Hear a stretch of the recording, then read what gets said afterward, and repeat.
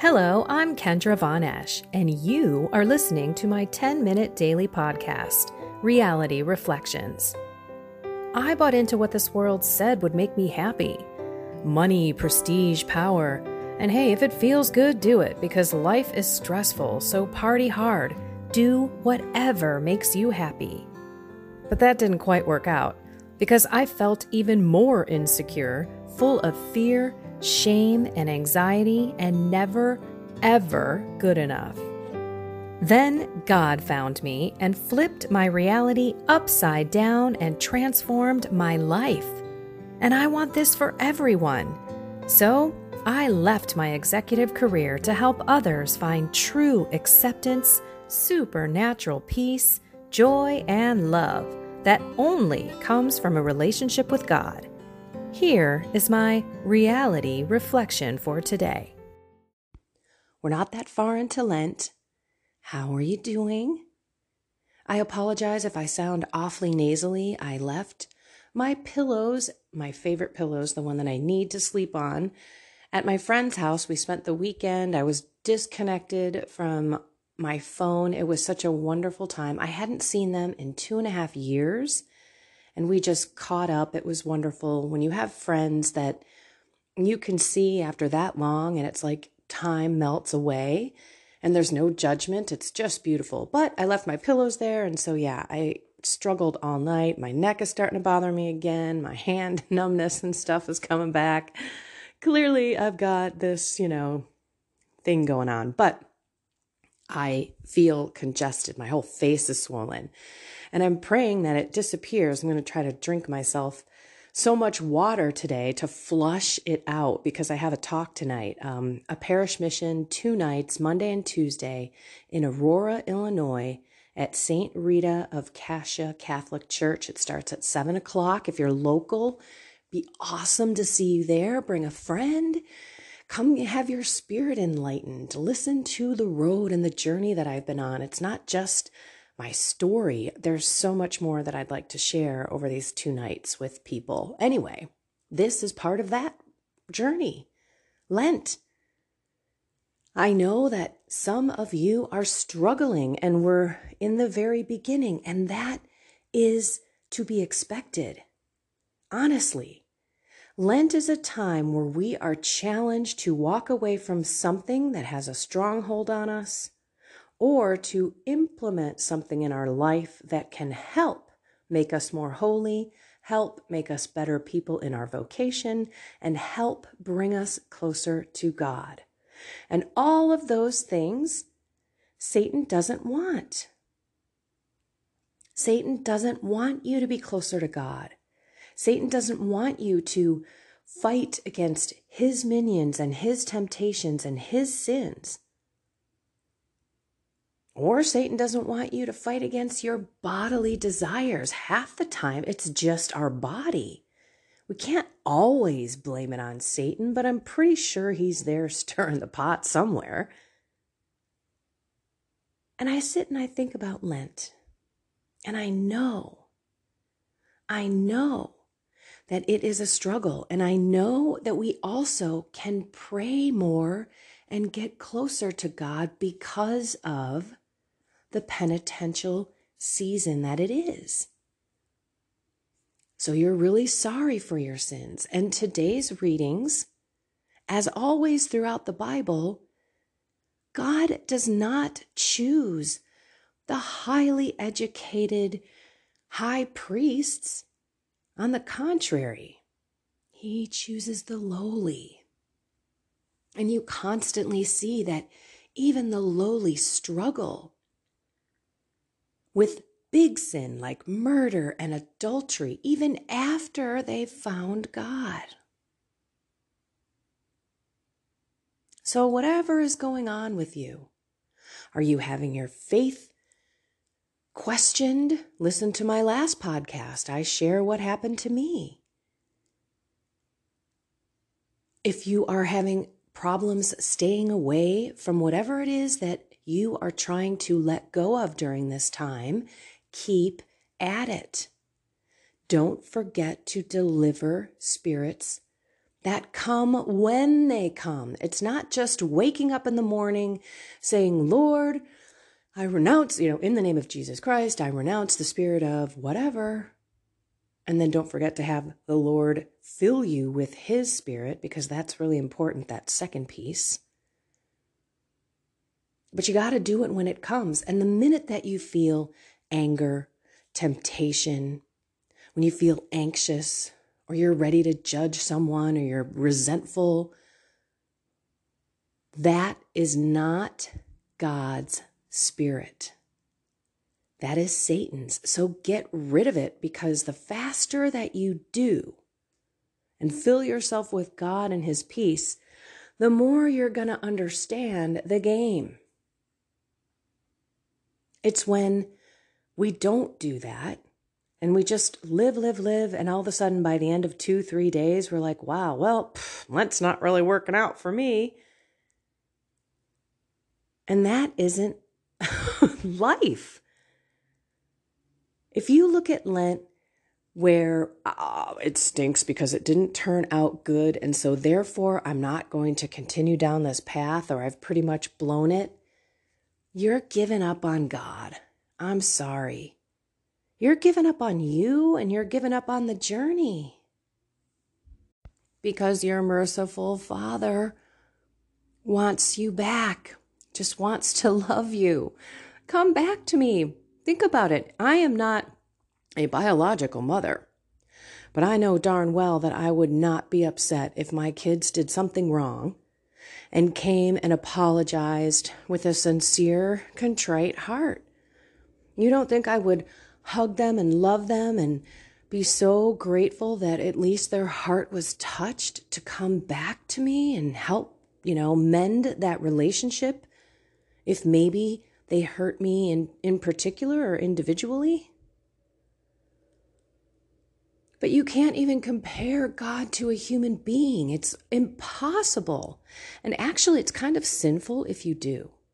If you put human restraints on God's love and mercy, you've just made the biggest mistake ever, because you've put God in a box.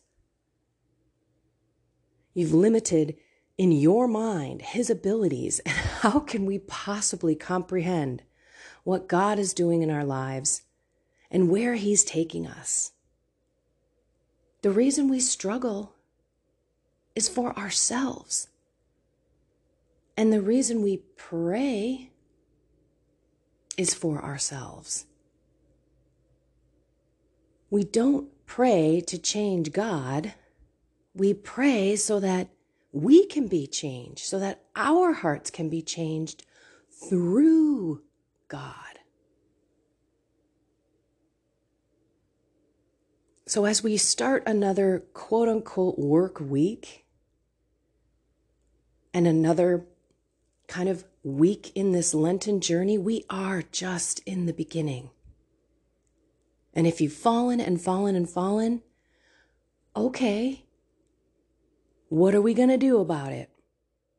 We're going to pick ourselves back up, and we are going to run to reconciliation, that beautiful sacrament, and we're going to start over. And we are going to accept that love and mercy from God, and we are going to let it change us. And we are going to be humble and say, Lord, I can't do this without you. I need you every day, daily. And then try your best to take it day by day. Life is too stressful. Life has so much going on that if we think about the long 6 weeks, and I know that if one of them's already gone, but 6 weeks is a long time. And this is why God says, look, today has enough struggle for today. So do not fret about tomorrow. Don't regret the past. Make it right with me and start over. That's it. And know that God's mercy Gosh, if he judged us by our sins, holy moly, but that's not the role. That's not the God that loves us. That God is merciful beyond anything we can understand and wants us to try and try and try and try again, because it goes way beyond Lent. This is every single day. We got to try again. Get up. It's brand new. That's why the dawn of a new day.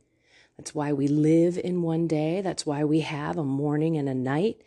You know, God made it to kind of box us, because we're not capable of living beyond today, really. Think about what we do when we think about the future and we make ourselves all anxious and this unknown, and then we don't trust God and we rely on our pride and we think that we could do it and we must do it and these things have to be done, and yet we've kicked God to the side and haven't even seen him in today. So let's look for God today. Let's ask for his strength, his mercy, his love, and his peace.